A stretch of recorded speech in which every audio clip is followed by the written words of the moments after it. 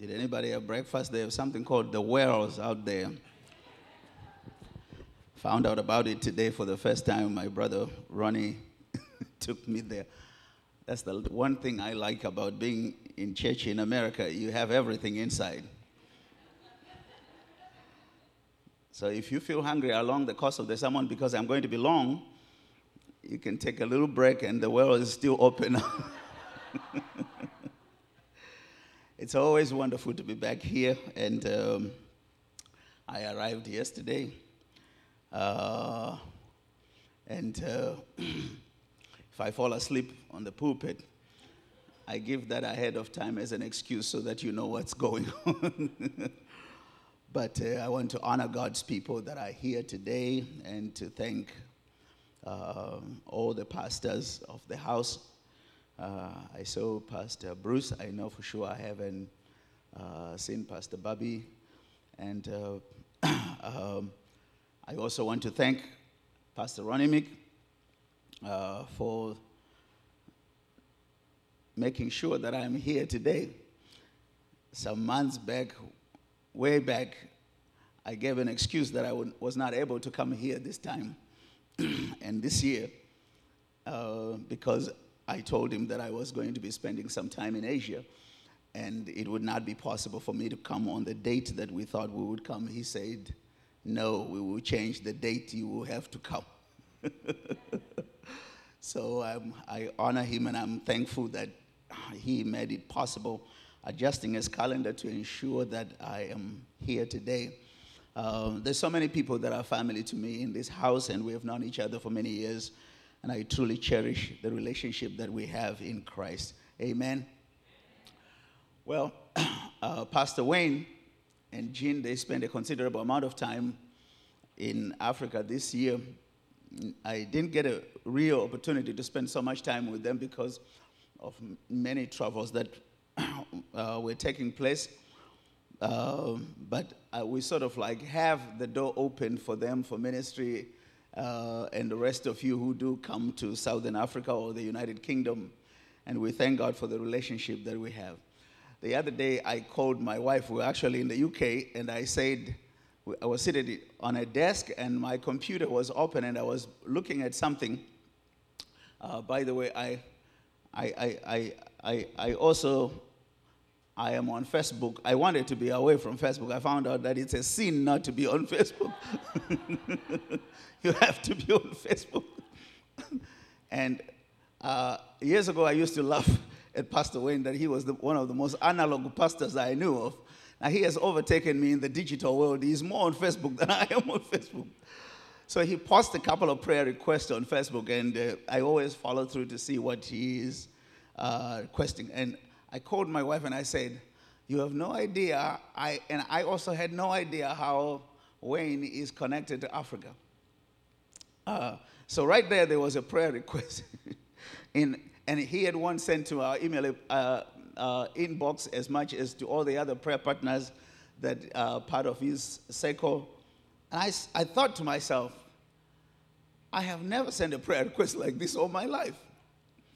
Now, do you know how hard it is for a man who lives in Tennessee to have a prayer request that says, pray for one of my nieces or my cousins who has been chased by an elephant? I thought, what? I have never, I read about that and I said, how easy is it for a guy from Smyrna to have a relative who is being chased by an elephant? You have to be, you have to be more African than I have ever imagined. I have never posted a prayer request like that all my life. And I promise you, I was born and bred in Africa, but it's not very usual that my relatives get chased by an elephant. And I say to Sarita, I said, this guy is more connected to Africa than we are. Oh, what a blessing. And yesterday I had breakfast with them and Jennifer and the rest of the family. And I was saying, we're so blessed to have Jesse in Southern Africa.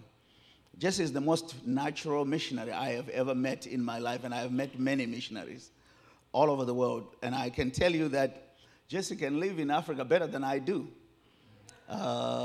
So I honor him for continuing the tradition that has been upheld in this church, as far as my knowledge goes, all the way to the years of Baba Bruce, continued by Pastor Ronnie Mick, and his father coming to Africa, and here we are seeing Jesse continuing a tradition. So we thank God to see a church that is mission-minded. If you do not know anything about this church and you are new today, you need to know that this is a local church, but which has a very clear global view about Christ's Great Commission. Let's give the Lord a hand of praise for that. Amen.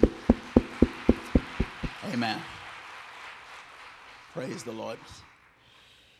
Well, turn your Bibles to the book of 1 Corinthians chapter 2. I have thoroughly enjoyed worship this morning. I believe this is the way how you do it every week. Because I'm the one who is falling behind on knowing some of the songs that you sing. Even though I know that the copyright is somewhere in Africa, but you have perfected it in such a way that amazes me. You almost are in a position now to come back to Africa to teach us how to sing our songs in a better way.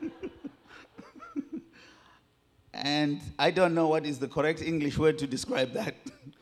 But we are grateful for the gift of God.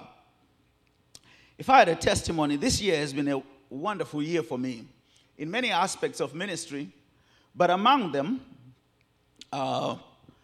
is a lot of effort that I'm putting in building women's ministry. Now, the nature of our ministry is such that because we are a church planting movement that is everywhere, it's so important that maybe in my position I have to uphold a certain truth for people to realize that we have that liberty in Christ to continue and do this as the Lord has assigned us. And one of the things that is so clear to me is that women must do ministry. I hope I will not be in trouble today. But I firmly believe in that. And I support women's ministry a lot. In fact, this year I have deployed so much resources towards supporting and giving capacity to women's ministry. Why? Because I believe that women should proclaim the good news of Jesus Christ. And I believe that one of the reasons why we have not finished the Great Commission, it was something strange even during my recent trip in Asia, that people were looking at me as I was telling them that one of the reasons why I believe that the Great Commission is not fulfilled until now is because the greatest number of people that are in the church are being laid redundant because of a faulty doctrine that says women must not say anything. I can almost make a sermon of that right now. I don't want to make a sermon out of that. But you see, I rise from a home where there's a lot of women. In my house, if you say women must be silent, nobody will say anything.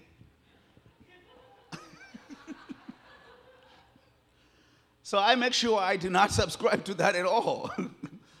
Because I have daughters, I have a wife, both of them who are a factory of ideas and they are full of things to say.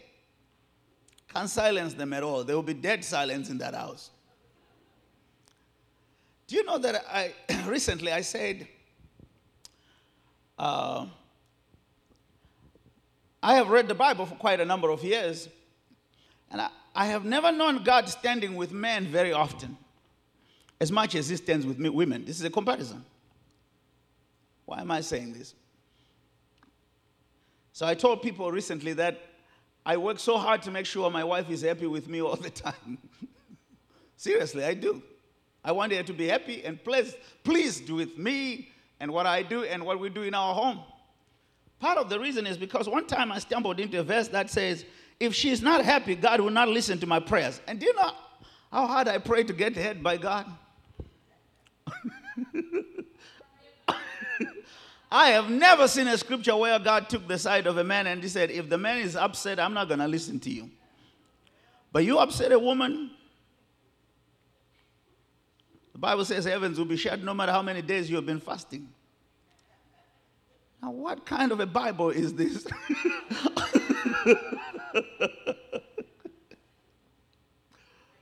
Oh.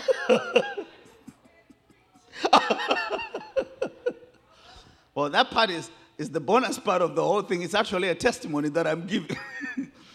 That I am really, and I'm even hoping and expecting to see more women on the mission field. Even in future trips, whether Pastor Bruce is going somewhere, or Pastor Wayne, or Pastor Ronnie makes it, we want to see more and more women. I'm saying this is not even the subject of my preaching. This is a testimony. So when I was flying here, I have a tendency of reading a lot of airplane magazines, and I found out, as I kept on carrying this consciousness in me, that we must always support women's ministry, we must always encourage women in missions, we must always, and in all my offices, there's a book somewhere which is talking about women's ministry, and I'm supporting my wife in all her effort to do women's ministry. So when I was coming down and I thought about this, that why is it that God does not have a passage that talks about the fact that if he's not happy with, if I'm not pleased, my wife's prayers keep on going on to the Lord, but if I upset my wife, somehow the scripture says God will not listen to me. And recently I found another passage again where one day Sarah and Abraham are having an argument about a bondwoman, and the Lord says, Sarah is right. Stop it right there.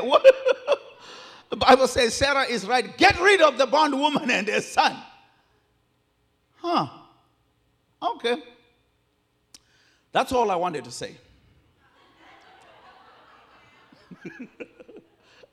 And you know what? I'm not going to say this, but I read something on my way coming here that out of all the hurricanes in the world, those which are named after women are the most deadly than those which are named after men. Turn your Bibles to the book of 1 Corinthians chapter 2.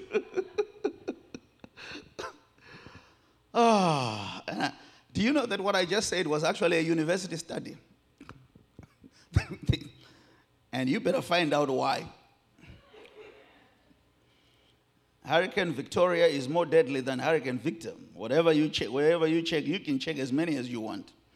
1 Corinthians chapter 2. Today I have something that I would like to share with you. And really, there is a premise upon which I feel the burden to share what I want to share about. For I determined, I had Wayne talk about, make reference to King James. I love King James, but I don't have too many people that understand it anymore. Okay, let's use NIV. I resolved to know nothing while I was with you except Jesus Christ and him crucified. And so I'm sure the King James would say, I determined to know nothing except Christ and him only crucified. Some months back in the beginning of this year, I did 2 trips back into Kenya, spending some time, the first time on one part of the Maasai territory in a town called Narok. At night, I had been there maybe a few times, and I was staying in the town called Narok. We were doing ministry almost 80 miles away in the mountains called Inglangosi, a very distant place, quite a challenge to drive there. I know people and cultures like those for a while because it's part of what I do time after time. But you know one thing, that night I tossed a lot, and I was struggling to know, what am I going to be preaching about? And the reason is because of the fact that I spend a lot of my time speaking to mixed groups of people. So you can spend one time and you are talking to business people. The next time you are talking to academics on a university campus. The other time you are speaking to a certain kind of, maybe family people, different economic status, different educational levels, different everything all the time. And when I looked at these people and I'm thinking to myself, what could be the most relevant message that I could bring to them? What truth could I proclaim in such a way that it could transform their destiny permanently and change their life? And considering the amount of time that I'm only here for a week, what could I say that could have an eternal, lasting impact in their life forever and change them permanently? Do you know, every time when you preach the gospel, you have to carry that in your mind?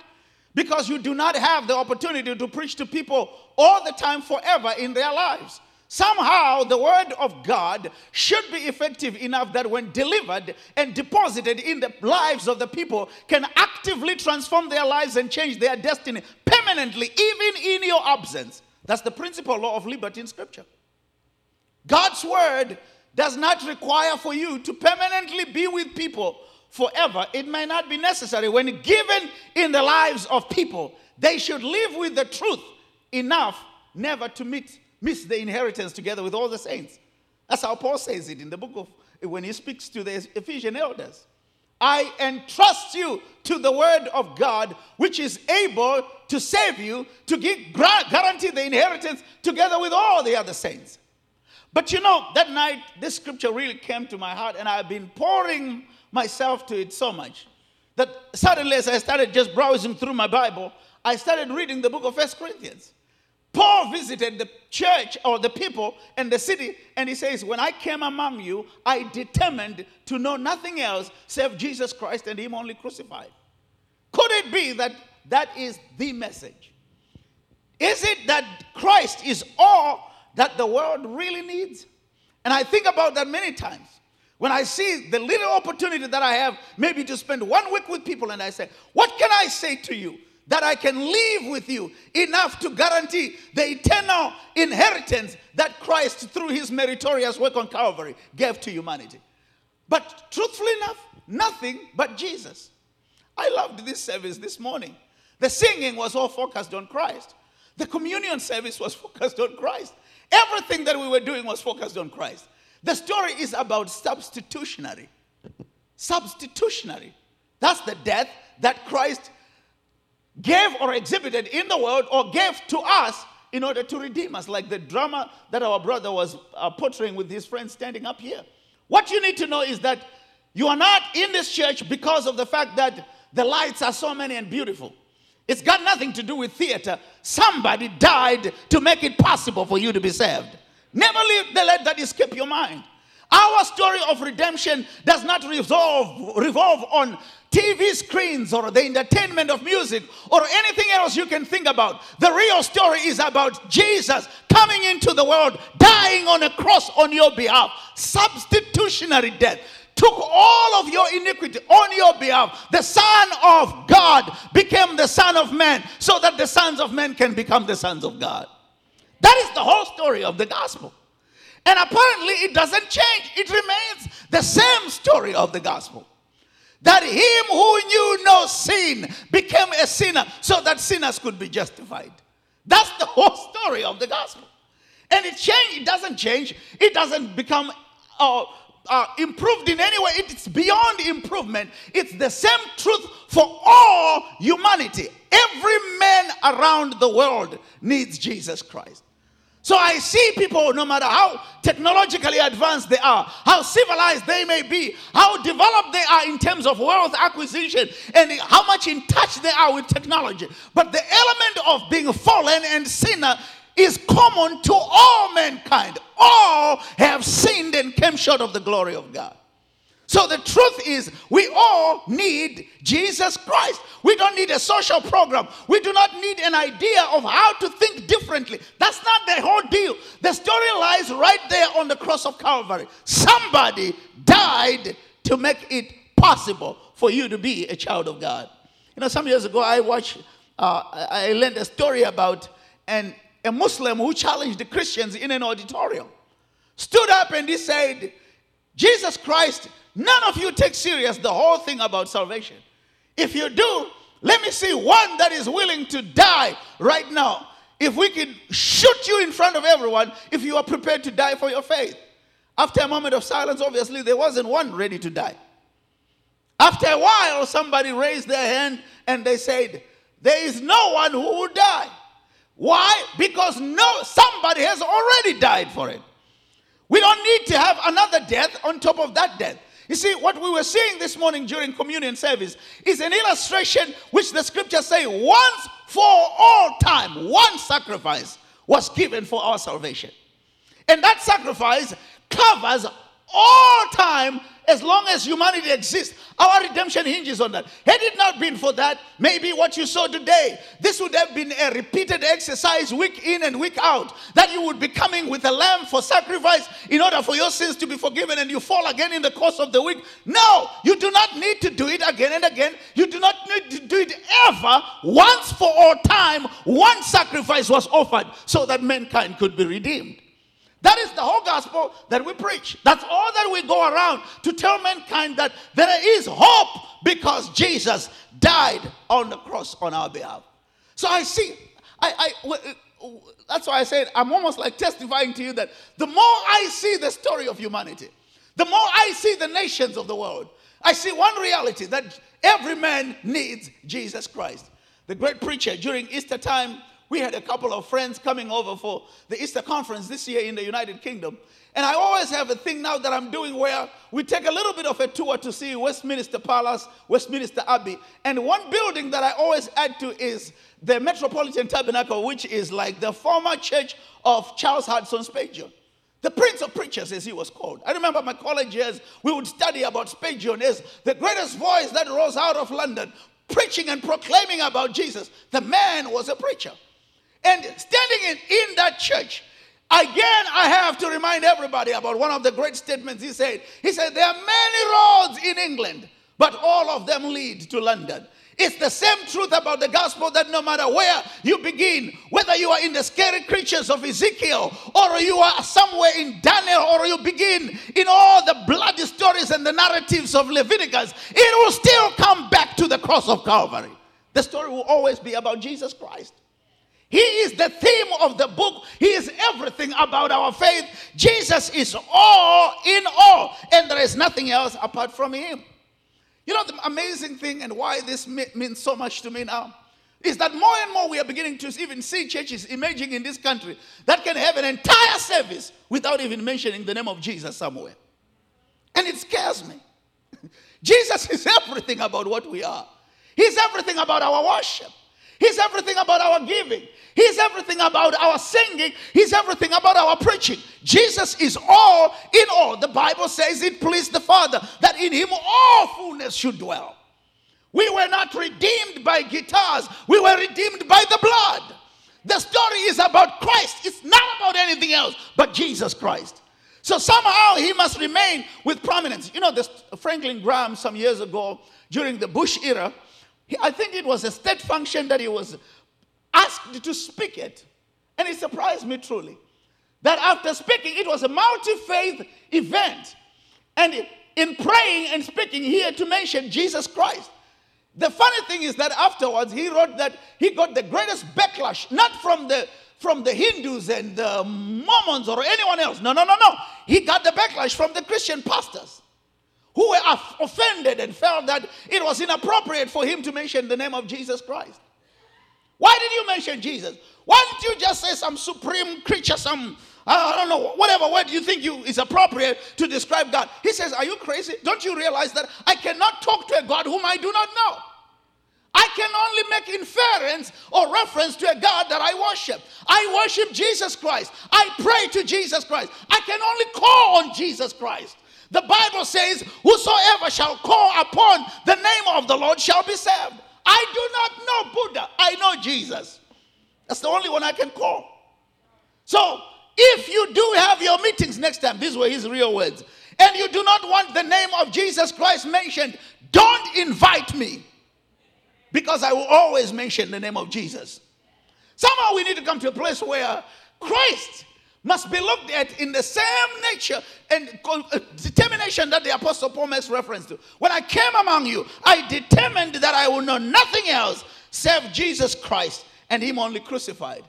I love the book of Hebrews. And when I read the book of Hebrews and the scriptures talk about the fact that since we are surrounded by such a great cloud of witnesses, let us lay every weight and everything that so easily besets us, every sin that so easily besets us. And notice the writer says, looking unto Jesus, the author and the perfecter of our faith. How can I ever explain that? Jesus is the author. He is the finisher, the perfecter of our faith. Our faith finds inception in Jesus Christ, and its full consummation in Christ Jesus. He's everything. He's the rewarder of our faith. Jesus is all that it is all about. Like that song, I wish, who was that? Who was it? Was it Matt Redman who did that song? It's all about you and not about me. Oh, I don't know. I wish It's all about you. That's the thing. It's all about Christ. It's all about him. And nothing else, not even about us, but about Jesus Christ. It's all about the Savior himself. Now, when you read Hebrews chapter 12 and you see the writer saying, looking unto Jesus, notice the fact that when he refers to the great cloud of witnesses, he's talking about all the names in Hebrews chapter 11.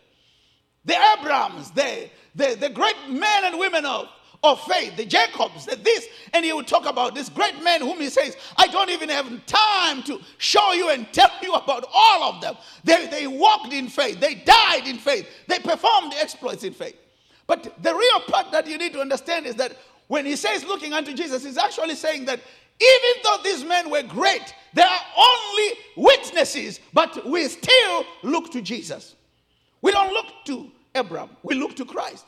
Elijah was a wonderful, great prophet. We still look to Jesus. Moses was a mighty man of courage, but looking unto Jesus. Noah was a great man of obedience and holiness, but looking unto Jesus. Sarah was a mighty, looking unto Jesus. We do not look to a man. We look to Christ. You have no idea how serious that is from my part of the world, where we have entire ministries. Is that true even in America? It's true. In this country, you do not build a ministry on the truth of Christ. You build a ministry on persona. People have not learned to look to Christ. We must know that God's call upon his people is that we must look to Jesus Christ. And the Bible says he's the author and the perfecter of our faith. Why? Because even every one of these witnesses you read in Hebrews chapter 11, they were all looking to Jesus Christ. Every one of them. They were all looking to the story of redemption as it was being given. I find that we are challenged in our time where the sufficiency of the gospel, the sufficiency of Christ and his meritorious work on the cross seems like it's becoming a questionable thing in our day. Is it enough that Jesus died for you? Could it be that there is any more sacrifice required? The Bible says none. Everything he did on the cross is enough to give you the eternal inheritance that the scripture promises. It's all predicated on the work on Calvary. When he said it is finished, there is nothing outside it. So when I stand today, when I walk this journey of faith, I stand in the assurance that it's all done, it's all finished. He did it all on the cross. He took it all on the cross. He paid for it all on the cross. And that's simple. I do a lot of evangelistic crusades. And I never leave out the story where I always give an example that he paid it all. And I always tell an example of a father who was traveling from one city going to a place like London. Flying from Johannesburg, going all the way to London. He had never been on a plane before. His son sent him a flight ticket and said, I want you to visit me, Daddy. Please come over. And on the plane, he said next to another gentleman on the plane, the other guy was eating, drinking all the way, standing up at wheel, using the bathrooms and coming back and calling the waiters time after time. This old man sat there. He never touched anything. Never ate anything. Never tested anything. 10 hours later in the flight, the other gentleman asked him, he said, we have sat together for a while. I never saw you ask for anything or you never drank anything. Is something wrong? The man replied and he said, I am sorry. The reason why is because my son only afforded to send me the ticket, but he did not send the money for the food. The guy's heart was broken. He said, you have no idea. It was the same ticket that was taking you to your destination. In it, the food was included. The water and the drinks were included. The bathrooms and the service was included. But he did not know that it was all included in one package. It's the same truth with our salvation. That in the same covenant that provides for the redemption of our sin, our joy was included. The chastisement of our peace was laid upon him. Our peace, our prosperity, all that we ever sought from God was all built in one package in our redemption. So we serve God knowing for sure that when he said it is finished, it's all finished in Christ. It's all finished in Christ. In fact, I love the Apostle Paul when he puts the way he puts it in Philippians. He says, Paul, Paul was something else when he describes himself. He said, I, Paul. He makes reference to who he was. He describes his pedigree when he shares about his heritage as a Jew, circumcised on the 8th day of Israel, a Hebrew among other Hebrews. He talks about his education under the feet of the great Gamaliel of the day.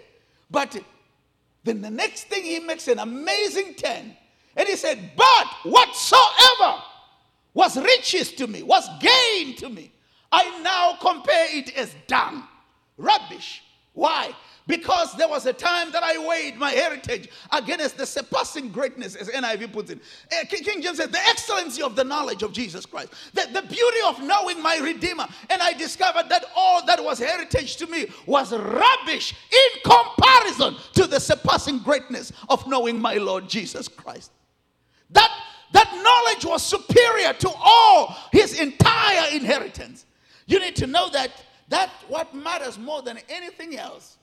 So I love Galatians when he speaks in Galatians 2:20, and he said, I am crucified with Christ. It's no longer I that liveth, but Christ liveth in me. The life that I now live in the flesh, I live by faith in the Son of God, who loved me and gave himself on my behalf. That's in that single verse, he explains his whole story about his faith. The life I live today in the flesh, I live by faith in the Son of the living God. That's it. I live by faith in the Son who loved me and he gave himself on my behalf. Jesus is all in all. He's sufficient in all things. He paid for everything. And for all that we are and for all that we shall be, it's all in Christ Jesus. Years ago, I read a story. And it's supposed to be a true story of a father who was actually a famous art dealer, and he was a very rich man. His son was engrafted in the army, went out there like a place like Afghanistan to fight. One day his son died in battle. And as a sorrowful man, weeks later, a man knocked on his door. He was holding a fabric in his hand, canvas. He said, how are you, sir? He said, I came. My name is so and so. I served with your son in the military. We were close friends. But before he died, I had painted a picture. I am gifted as an artist.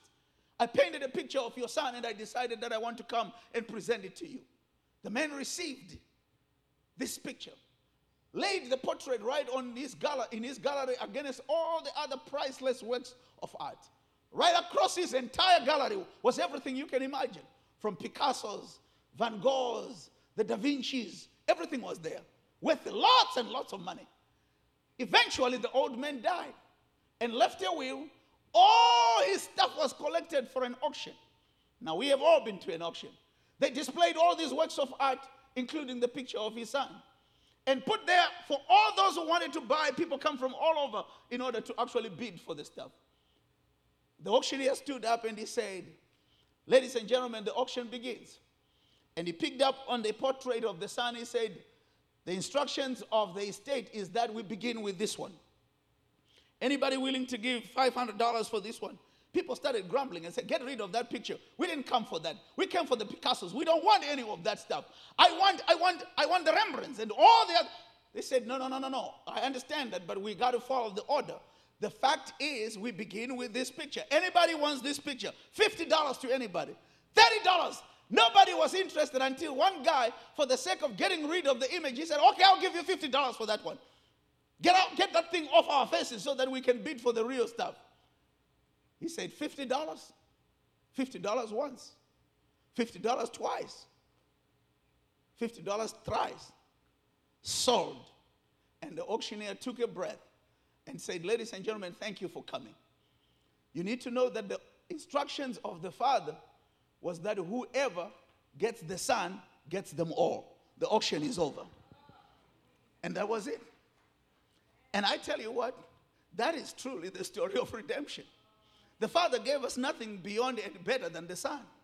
But whoever gets the Son gets them all.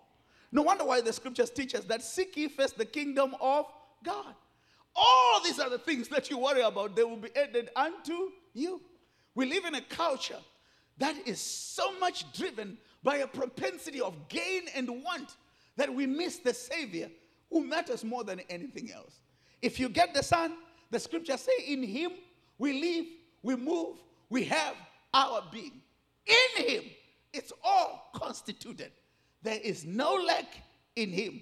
But if we seek what is in him without finding him, then we always have a problem. I believe that Jesus should be all that we pursue after, all that we love with all our hearts, all that we sing about, and all that we preach and adore with every bit of our whole being. Jesus should consume us. Jesus should be all in all. For it also pleased the Father that in him all fullness should dwell. Can you stand just for a moment? We're going to pray to the Lord.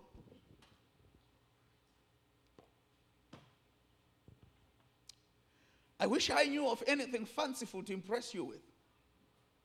There isn't. The story is about Jesus. Jesus. That's all. You stay in this church for 50 years, it will still be about Jesus. That's it. You know, the part that deeply troubles me sometimes is, as a minister of the gospel, I've always found it very funny. Because now I spend so much time in England, and I travel so much that my passport's getting attention every time when I come to immigration. And he flips through all these pages. What do you do? And I say, I preach the gospel. And many times I've had this question asked again. And so you don't have a real job?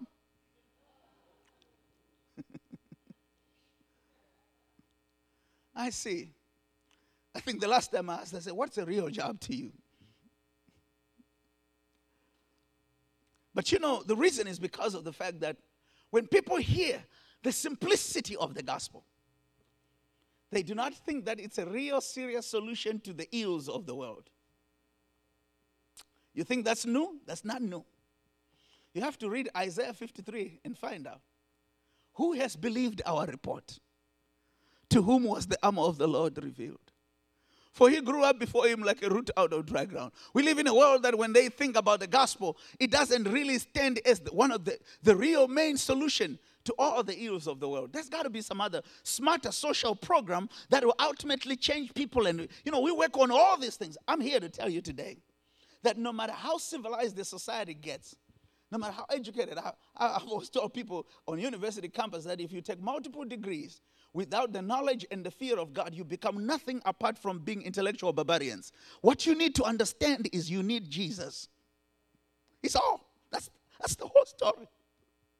And I don't have anything else that in fact, I've always said, if I know of anything that could solve the world problems of the world better than the gospel, I would leave what I do today and start studying that. I know no answer greater than Jesus. So I look at societies that are struggling today, and I think to myself, even to my dear continent of Africa, and I realize that if only the gospel could be accepted.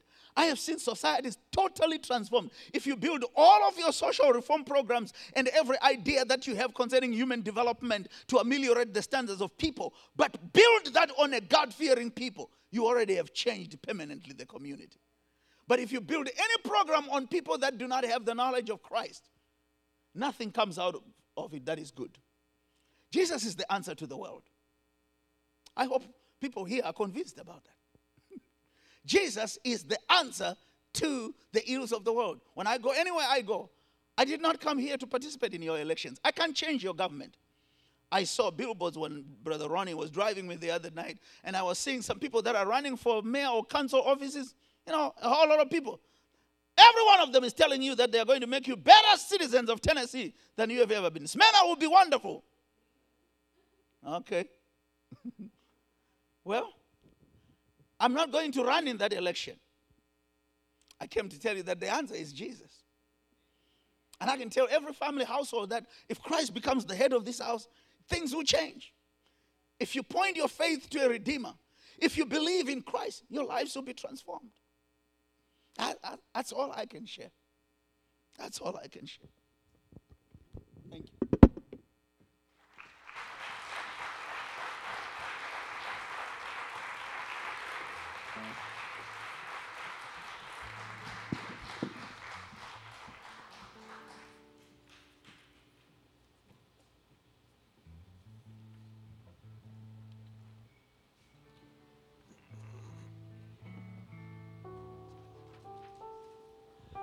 Brother, we appreciate the message of the Lord Jesus Christ. Our Lord is risen, and he's risen in us, hasn't he? Praise the Lord. The church would like to receive an offering for Brother Clopas and his worldwide ministry. And so if the ushers would come forward, I'll say a prayer and we'll receive an offering. If you write a check, just make it out to the church and he'll receive that. Father, we just thank you for the word. And we thank you again. We can't hear the name of Jesus enough, Father. We thank you for bringing it before our eyes and our hearts again, Lord. And may the word of Christ, your Son, the risen Christ, be written on our hearts forever, Father. And we just thank you in Christ's name. Amen.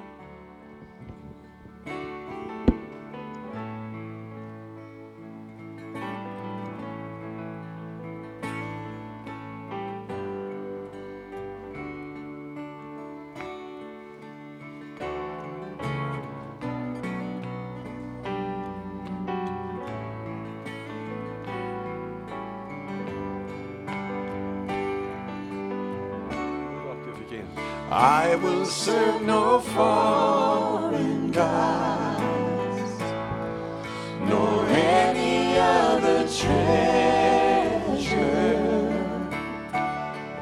for you are my heart's desire, your spirit without measure, unto your name I will bring my sacrifice.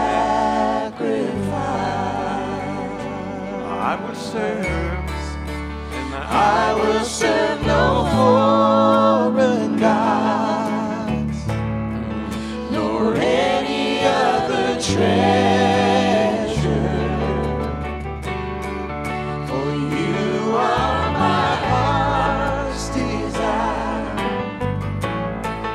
your spirit without measure, unto your name I will bring my sacrifice.